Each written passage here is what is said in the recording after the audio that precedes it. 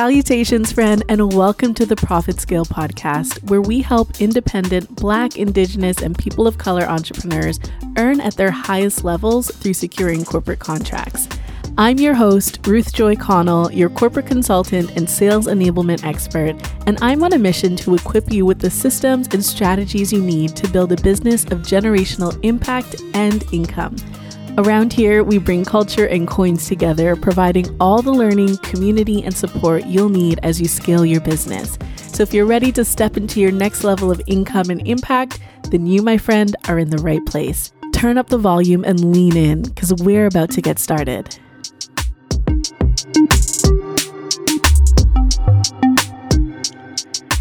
Salutations, friend, and welcome back to another episode of The Profit Scale. So you guys know that as we've been having these conversations, either with me or with some of the guests that I bring onto the show, that each guest shares a slightly different perspective around what it looks like to work with corporate, some of their expertise around strategies and tips that can help you be more successful, and others that share from their own experience about how they got into this journey and what it has looked like for them. That said, I am so excited to welcome our guest, Ebonye Gussine Wilkins, to the show. And I want to tell you a little bit about her before we jump into this conversation. Ebonye is a social justice writer and editor, media activist, and the CEO and principal consultant of Inclusive Media Solutions, LLC. She has helped corporations, nonprofits, local governments. She really works to help them assess their material and revise their content that better reflects the communities that they serve. Ebonye works with corporations to shift the focus towards what we could do now to make content more inclusive, and she believes that the solutions we build with each other offer a next step towards shaping the world we want to become. So this is just a little glimpse into our guest and who you're going to get to hear from today. Ebonye, welcome to the show. Thank you for having me, RJ. Of course. I always love when we get to connect. I think we initially connected maybe in like 2019 or I don't even remember how far back it goes, but I know we've kind of ran in the same circle since around then. We got connected through another group that we were in together and then had the chance to stay connected. Every time we get to talk, I always love it. I'm so proud of you. I'm so excited for you. And it's just been such a privilege for me to watch you progress in serving corporate clients. And, you know, you've always been amazing at what you do, but it's been awesome for me to get to watch you do it bigger and better each year. So I'm really excited for our conversation today. So am I. It has been really nice having you in my corner. I love that. Well, I always like to start off with the person behind the professional. So I'd love if you could share with us a little bit about yourself and how you got into this career path. Back even in junior high school, middle school, I think I've always had an interest in publishing.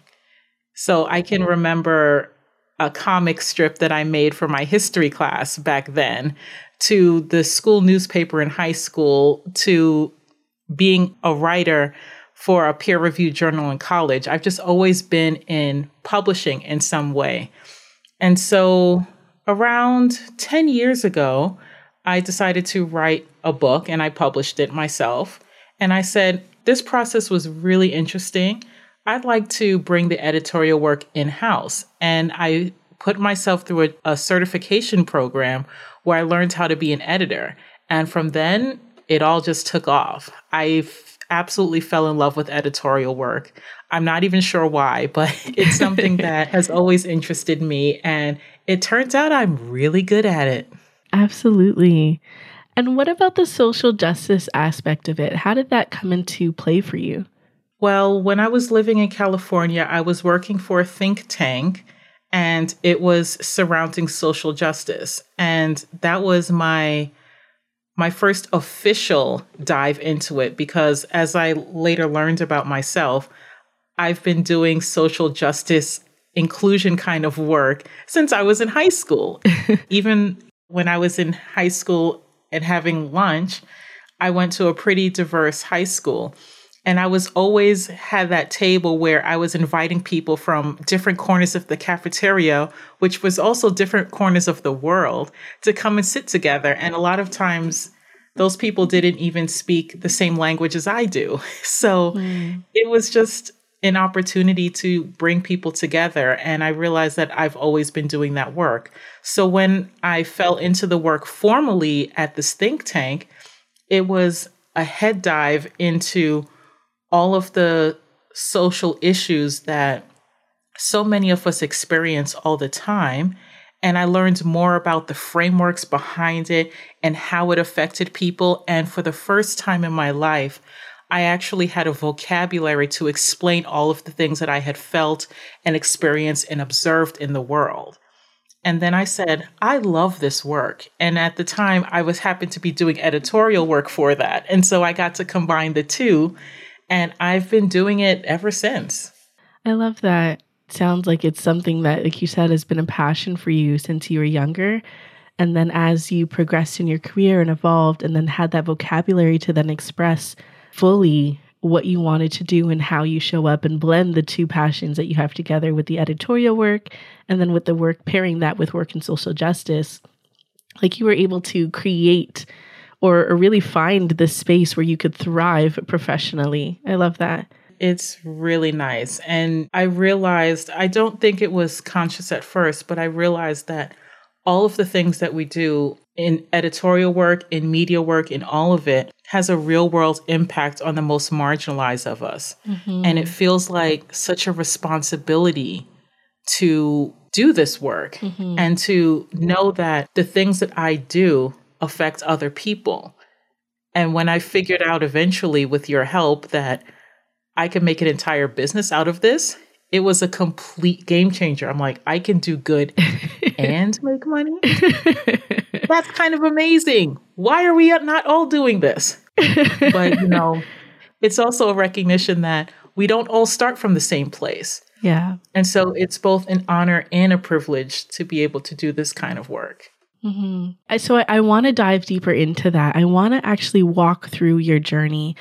Part of why I thought it would be so great for you to be part of the show and to get to share your story is because there are so many women who are listening who are starting off in a similar place that you were a few years back, where they have this expertise. They have something that they are passionate about, extremely skilled in and knowledgeable in, and often have spent years building up that skill and expertise in their corporate jobs. And now they're at a place where they're looking at, what does this look like for me to branch out on my own? And that doesn't necessarily mean quit your 9 to 5, but what does it mean for me to be able to still do this work, but under the umbrella of my own name, so that I have more freedom around what this looks like, and of course can generate more income for myself and my family, etc. And so I really want to walk through your journey, go a few years back, and tell me about where you were with your business. Like, how did you get your business started and decide that you were going to work with corporate clients? Like, what did that look like for you maybe a few years ago when you were just starting? When I was just starting, I was basically trying to make full-time work out of the kinds of social justice editorial work that I had been doing for the think tank. I had decided this is what I want to do. And why not branch out? Because there are other think tanks and other nonprofits that need this kind of work. So why not put myself in a position to do that? And so that's what I tried to do. And doing editorial work for one-off editorial work for nonprofits is a grind. It's a tough grind. And there is not a whole lot of money in it the way I was approaching it. So just because I couldn't figure out a way for me to be profitable that way does not mean that it's not a profitable way to make a living. You see, this kind of work and just entrepreneurship in general, it takes a very active imagination and a lot of elbow grease to get things going. And so the way my mind worked, I realized that I needed to do something different. So first I was going to nonprofits and saying, hey, I can edit your reports for you. I have a social justice lens. I can do all of this for you. I can design your publications. I can edit your work for better inclusion. And then I said, maybe I could work for individuals to do the same thing. It turns out that was not a strength of mine.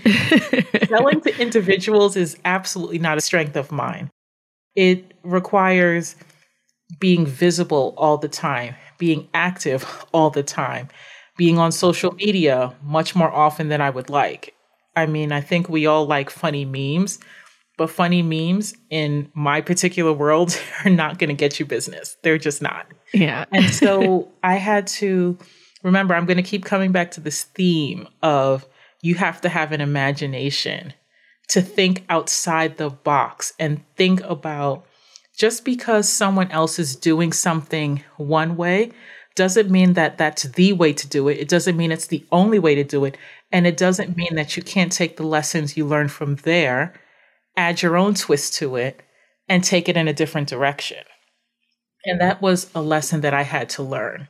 So before I came to you, I had definitely figured out that, man, selling to individuals is not working for me. I am not a mind reader. I do not like trying to convince people that they need my solution. And I felt like selling to individuals was more exercise in understanding what they needed me to know that they needed. I am not a mind reader, and I was being tortured by having to do this. And so I said to myself, I want to be able to just show people that they have a problem, show them that I can offer a solution. And if we agree that this is an interesting way to approach it, or this is a different way to approach it, or this is a way that you have not tried yet, then we should work together. In my opinion, it should be as simple as that. But I didn't have the language for this either until I met you, RJ. And then you showed me, you showed me that things could be different selling to corporate, and that selling to corporate seemed to be much more in line with my natural abilities of saying, this is the problem, this is the solution, this is how we can work together to get there. Mm-hmm. That's not necessarily the same case for someone who wants to work with other individuals.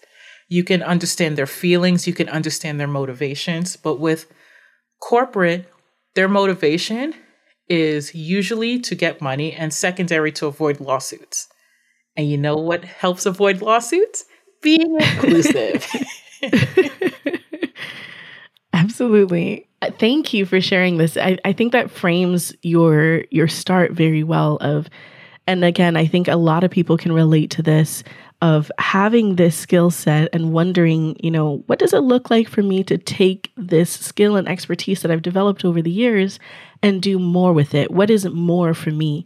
And you really pointed out that one of the realizations that you had on this journey was recognizing that there are many ways to do something and that you had to find the way that was going to work for you.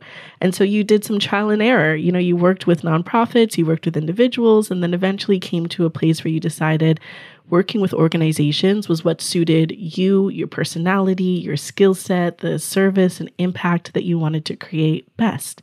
So at that time, when you're now transitioning from working with individuals, and I want to ask as well, when you're working with individuals and nonprofits, in terms of the revenue that was coming in, was that meeting your expectations around, I guess, what you wanted to be making in your business? Working with individuals did not meet my revenue expectations at all. Just because you could get a good rate on certain projects and certain endeavors does not mean at all that it can be consistent. And you cannot pay yourself if you are not consistent. And so I realized that going after corporate money is going to be, it's still a very difficult thing to do, but it is not impossible because there are ways that you can approach it to make it sustainable. And that's the key. So there was a lot less guesswork. It's less guesswork, a little bit less trial and error, and you can put the full genius of yourself behind it. What do you mean by that? If you understand, it's like working with a template. If you understand what you're supposed to be doing, then you can focus on filling in the details. The details are going to look different depending on the kind of person you are, the kind of business you're running, and the kind of outcomes that you want to achieve. But you get to make those decisions. You don't have to stop and worry, how am I going to, well, you don't necessarily have to worry about how am I going to build this. Now, if you're someone like me who's really ambitious and really into intellectual property, then yes, you are going to be focused on building all the things and making it so that you can build the kind of company, not just business, that you want to have.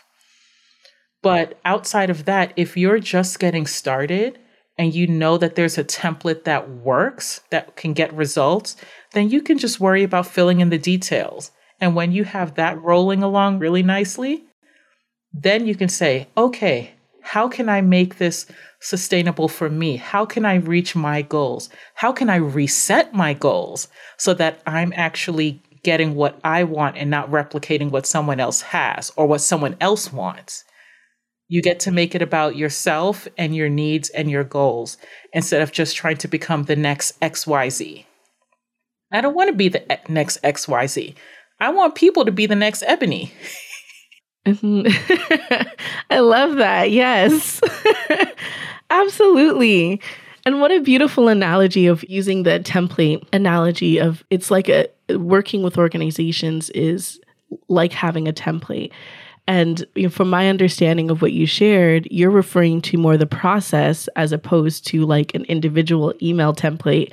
For those who might be thinking and getting a little bit more granular from, what Ebony is talking about is that working with corporate is usually a little bit more formulaic in that there are steps that you can take. It's still going to take time. You shared, Ebony, that it's still a process. There's still challenges along the way, and it's going to take time, even when you're doing everything right. And I always like to stress that time is a factor that you cannot skip ahead. You cannot go around. You cannot shorten even per se. You still have to go through the process, and time is always going to be a component of that process. And so as you're talking about, or you use the analogy of the process, likening it to a template and having that template, how did you then begin to fill in the template in the ways that were reflective of you, Ebony, who you wanted to work with and how you wanted to show up?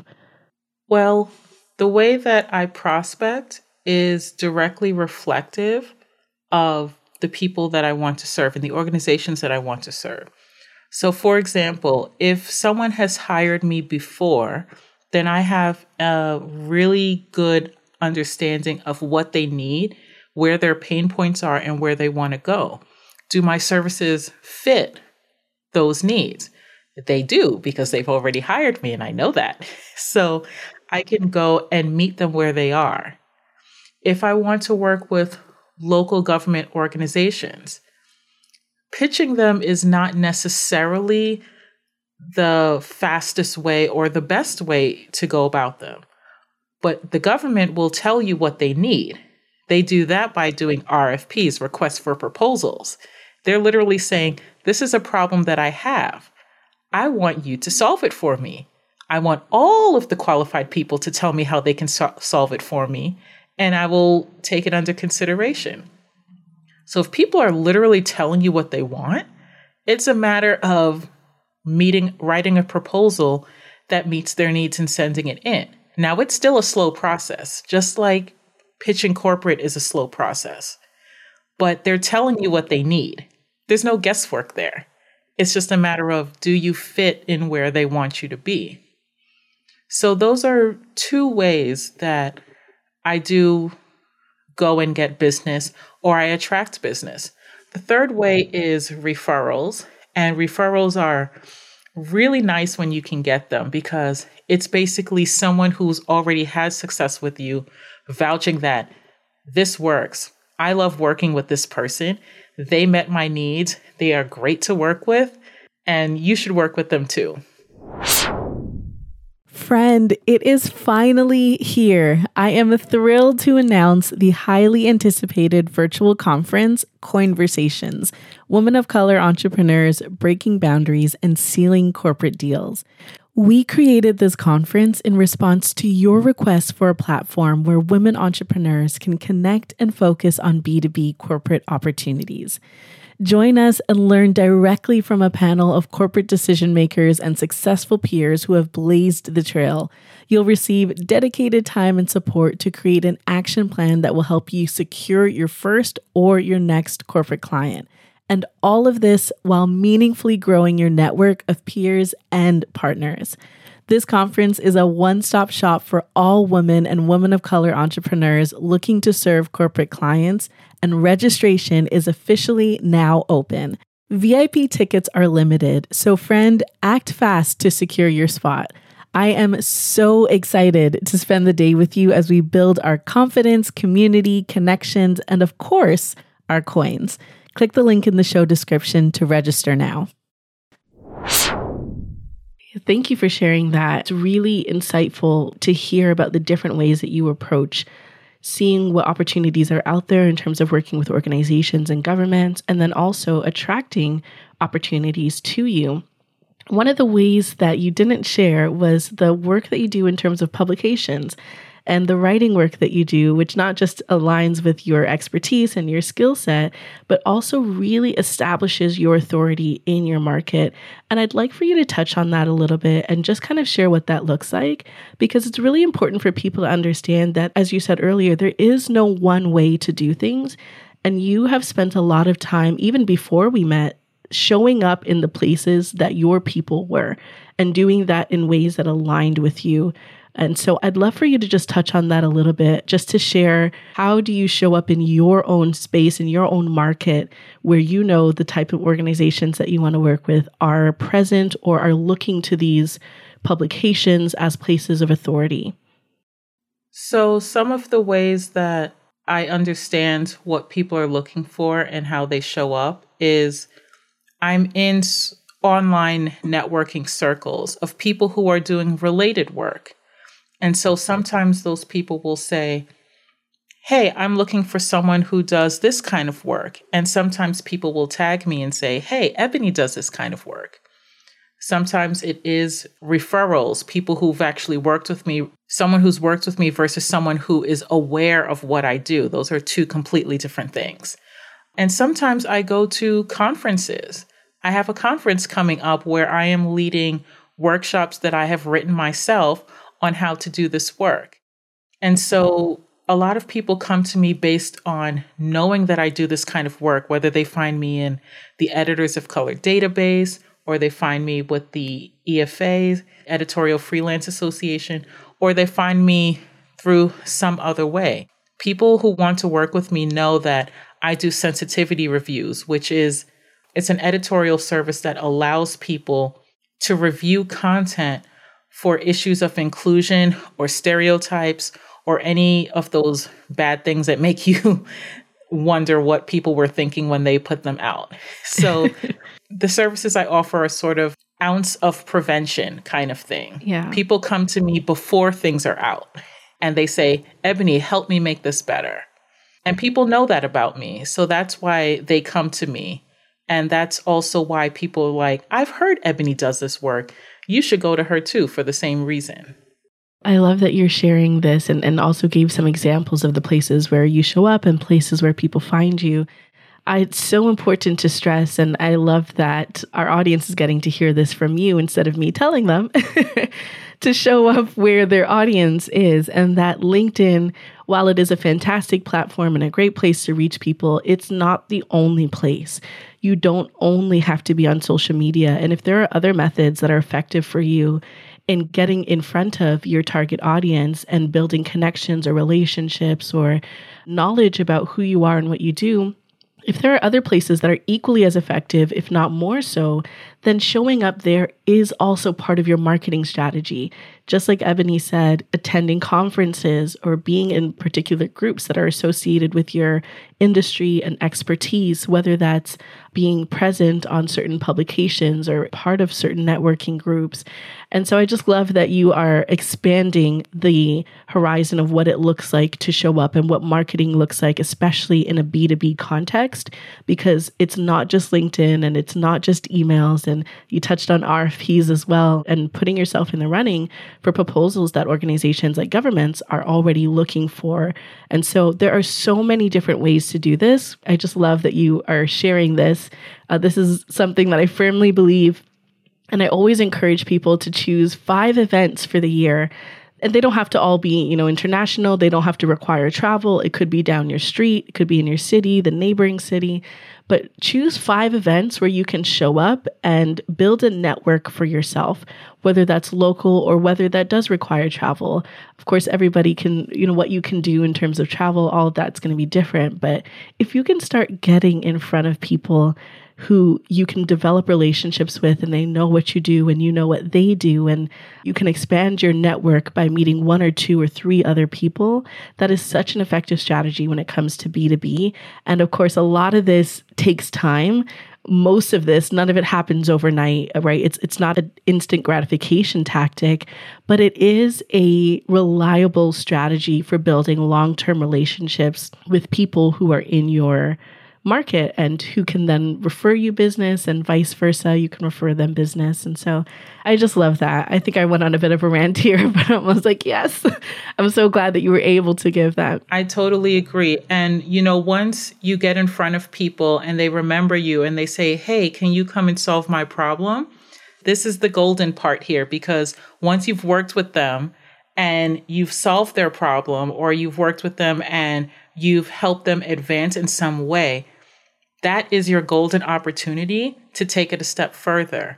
Something that has worked really well for me is making case studies. So once I've already solved a problem for a corporation, then I talk about, with their permission, of course, don't go against your contracts, people, but you understand the problem that they have and you've made your solution work for them. So detail it out. Show people how you've solved this problem in the past, because I can guarantee you get a couple of people under your belt, a couple of organizations hired you, and they're pleased with you. And you can write up a case study about it and say, this is how I solved this problem, because I guarantee you a few people down the line, they're going to say, so have you solved this problem before? How did you solve this problem? Who else has trusted you with this work? And it's always about trust. Who else has trusted you with this work? And you can say, well, this is how I solved this problem before. This is who's trusted me with their work. People love to see that, because it's sort of a version of social proof. You have said, this is what I can do for you. I've done it before, and let me tailor a solution to what you need. That's what they want to hear. They don't want to hear about fast action bonuses. They don't want to hear that the clock is going to run out if you do not hit that button at midnight. They're not interested in that. They're not. They want to know, can you solve my problem? Yes, I can. Let me show you how. That is where it lives. That is where the success lives. A testimonial is helpful, but a case study really lays it out. Yes. And you can shape that narrative. You can say, this is the problem they had. This is the unique solution that I provided. This is how it panned out. People love that. You're essentially telling the story of what it was like to work with you from the perspective of your client. So even if they're not there to express that, still their story that's being highlighted, and the success and the journey and what that looked like. And it's a lot easier for organizations to connect with that than it is a testimonial. And one of the things that you said that I want to just highlight is, when you're sharing a case study, that is speaking the language of your prospect in the B2B market, whereas testimonials tend to work a little bit better, in B2C. And that's not to say that they're not effective in B2B, but an organization wants to see, just like individuals want to see themselves reflected, organizations want to see their organization reflected. And so a case study allows you to do that, because it takes an organization that was either similar to them in maybe their structure or their goal, or similar in the problem that they were looking to solve, and really walks them through, here's what I did, and here's how I partnered with this organization to get to the same result that you're looking to get to. And so it is such an effective strategy for really building authority and that trust that you mentioned earlier with new prospects. And I love that question that you posed as well, that organizations are asking, who else has trusted you with this work? And so once you get that one client, I know that, for example, in Systems at Scale, I talk about collecting data and making sure that you have data that you can go back to and say, and measure the impact of your work to say, this is what I did. This is how, we were able to get to this goal. And so it makes such a difference to be able to lean on your own experience and showcase that as a form of a way to build trust with your potential prospects. So Ebonye, for you, when you joined STS and were then focused on working with corporate clients, what was your goal and what were you looking to accomplish through the program? You told me that I could get corporate clients, and I said, that's what I want to do. It was as simple as that. And you laid out all of the things that I needed to know in a way that helped me understand that this was possible for me. Because 15 years ago, I didn't know what freelancers were. I never understood what people said when they worked for themselves. I'm like, how do you get clients? I don't know what that means. I don't understand what that means. And that's because that wasn't information that was available to me. And this was still in the age of the internet. I'm older than Google, so. Most of us are. I saw that recently and I was like, that's crazy. Like, how is that possible? But that information wasn't available to me. And so for you, RJ, to come along and say, I can show you how to do this, I believed you and I trusted you. And I will tell you, everyone around me said, I cannot believe you're going to do this. And I said, this is going to work. And people are just like, whoa, that's too rich for my blood. And I said, this is going to work. And when I made back, I think 5 or 6 times my investment, people looked at me with a shocked Pikachu face. I'm telling you, people could not believe it. It was hard for me to believe. I remember signing 2 5-figure contracts like 2 weeks apart, right before the new year. And I'm sitting there in my apartment with a shocked Pikachu look on my face because I said, I did it. I did this. And then earlier this year, I closed the biggest one yet. I'm telling you, shocked Pikachu face. I said, I did that. Based on all the other things I learned from the last time. So this is now a cumulative effect. I made my own templates. I understood my own story. I laid it out for people. I met with people. I talked with people. I understood people. I listened. And I used some common sense and hired a lawyer when I needed to. And I got to tell you, it worked. Flabbergasted is not even the word because, well, it shouldn't be the word because I worked hard. And I put in the work. You did. And I understood what I was doing. And I trusted the process. So why wouldn't it work for me? Why wouldn't it? There's no reason for it not to. If you put in the work and you listen to good advice, not the glam clan on the internet with the fancy photo shoots and the shiny marketing funnels and the sales pages that are 10 miles long. I put in the work. I understood what I was doing. I stayed focused. Why wouldn't it work? I stayed the course. Why wouldn't it work? And it did work. And it's worked again and again and again. So why should I listen to other people when everyone else is running around shiny objects? And I'm like, well, I have a signed contract here. And I have a signed contract there. And I have these people who are talking to me about maybe signing other contracts. It's incredulous and it's fantastic at the same time because you're saying, I did this. And, my own mother is manifesting to me that, oh, you're going to get these contracts and sign these figures and all of these things. And I'm like, yep, I'm going to do that. Don't know how, but it will come because I know what I'm doing because I followed the process. I don't know. This makes me so happy. I'm sure you can see my face and I'm sure those who are listening can just hear the smile in my voice and the warmth. I'm so proud of you. I'm so happy for you because Ebonye, you said it. You did the work. You did the work. You were the one who showed up. And even when there were times where things were taking longer than we expected them to take in terms of the, going back and forth with organizations. And sometimes where it was like, hey, they haven't responded to me. Do I follow up? Like, I've followed up a few times now. Like, should I still follow up? And really leaned into the process through the discomfort. And I want to really highlight that and celebrate you because you did it. And even after, it's been well over a year since you finished the program. And so even after you have left, you've continued to see success in working with organizations and have had, like you said, your biggest contract to date. And that just makes me so happy. I'm so happy for you and just so excited to see you continuing to grow and that confidence that you have in yourself and your ability to do this successfully. Like, you have answered that question for yourself. Can I do it? The answer is yes. And you showed yourself that truth and made it a reality.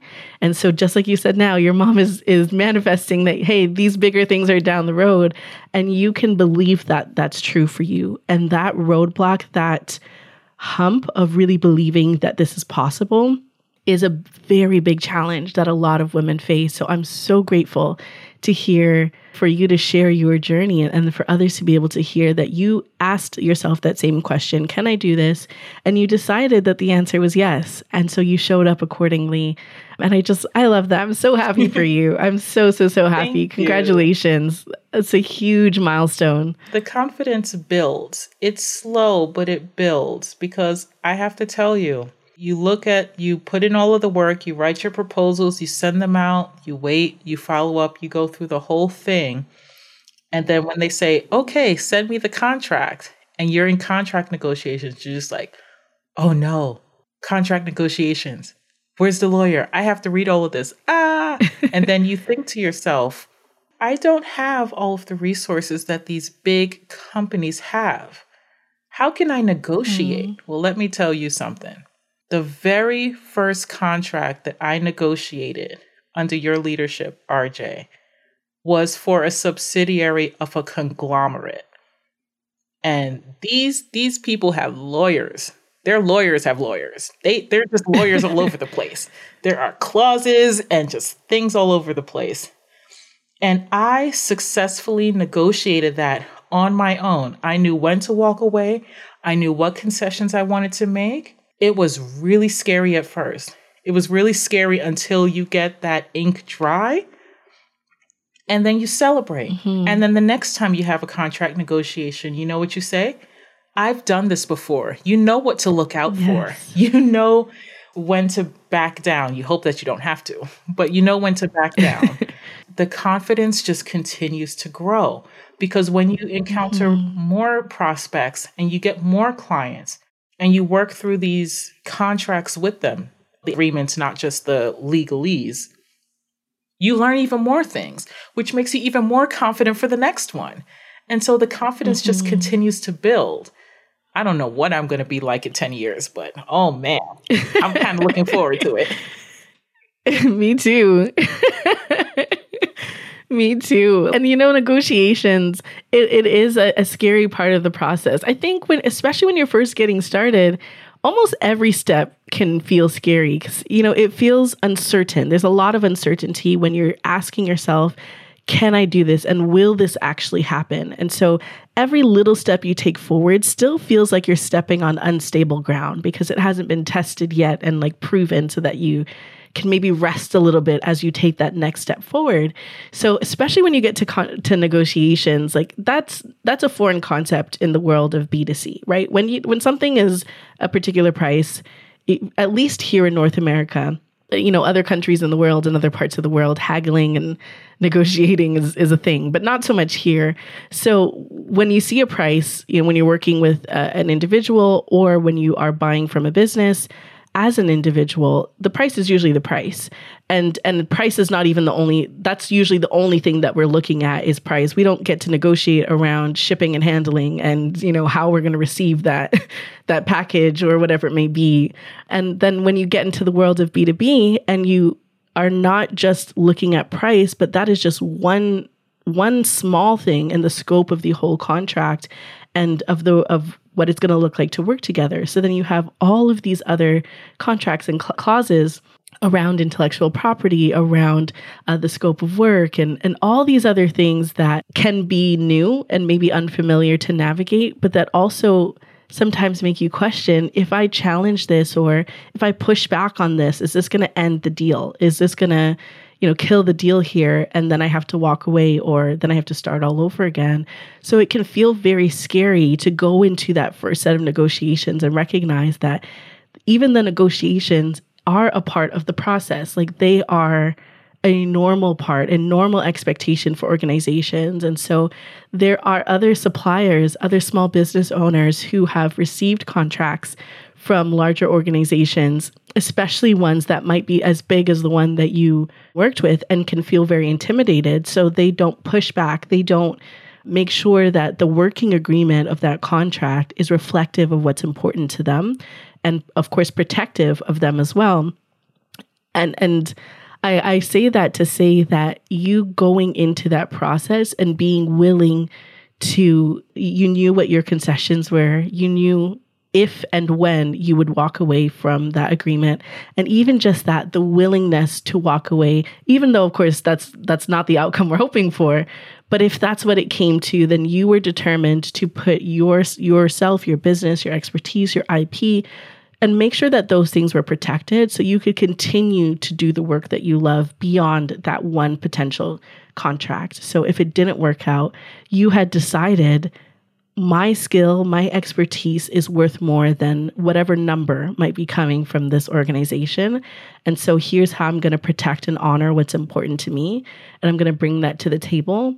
And what I think others maybe don't yet realize is that in doing so, even that creates trust in the prospect that you're looking to work with, because that negotiation process takes your professionalism to a whole new level.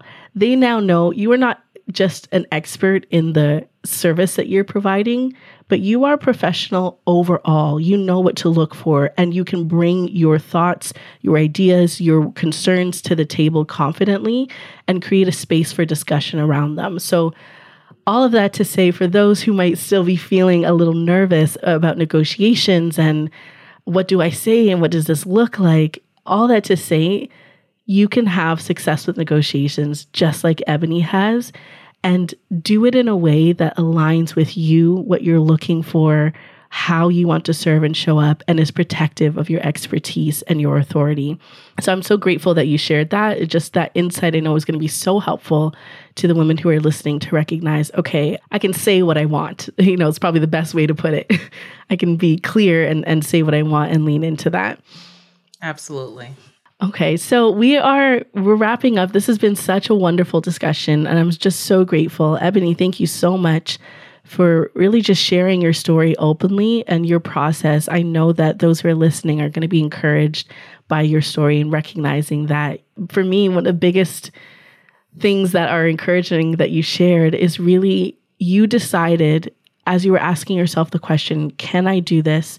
You decided that the answer was yes. And so you showed up accordingly.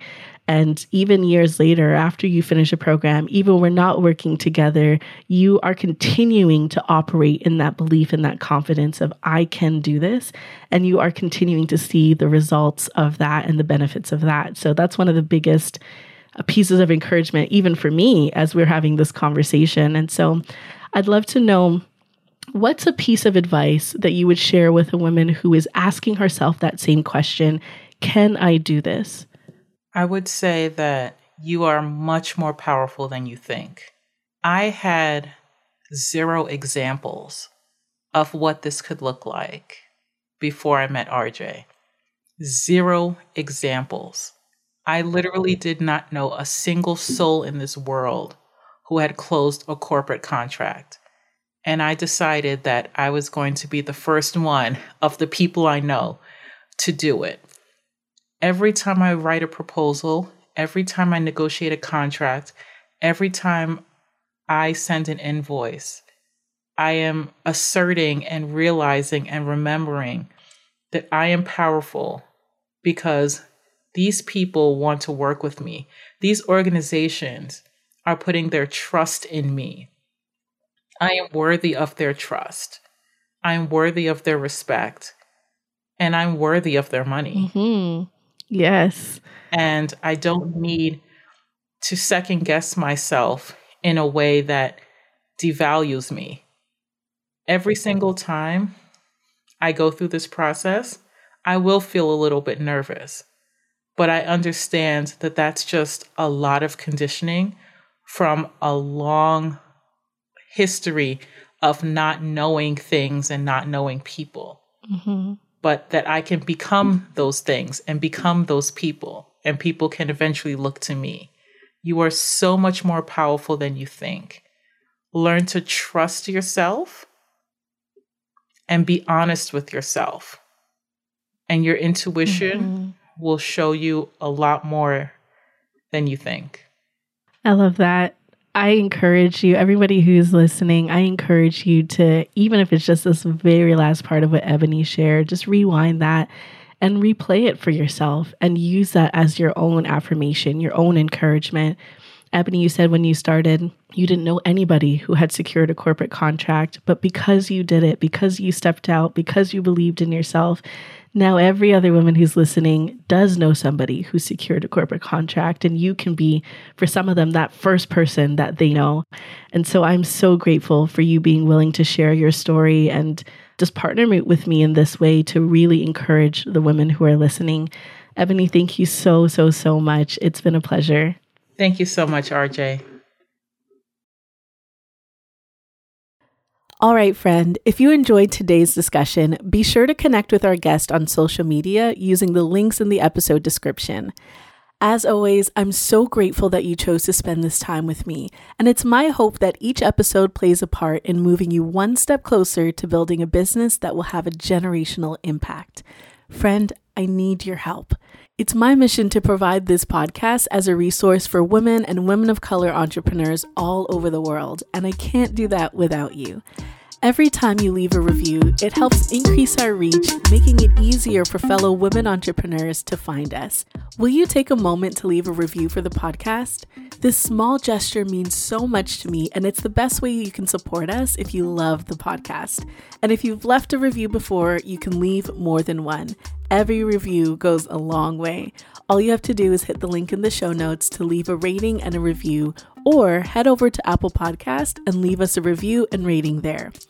And will you do me one more small favor? Take a second and share this episode with a fellow entrepreneur. Sharing even just one episode can make a world of a difference for the person listening on the other end. On behalf of myself and the team, thank you so much for supporting us in doing so. I'll be here at the same time and same place in 2 weeks. And until then, I wish you coins, confidence, and all the bags. Talk to you soon, friend.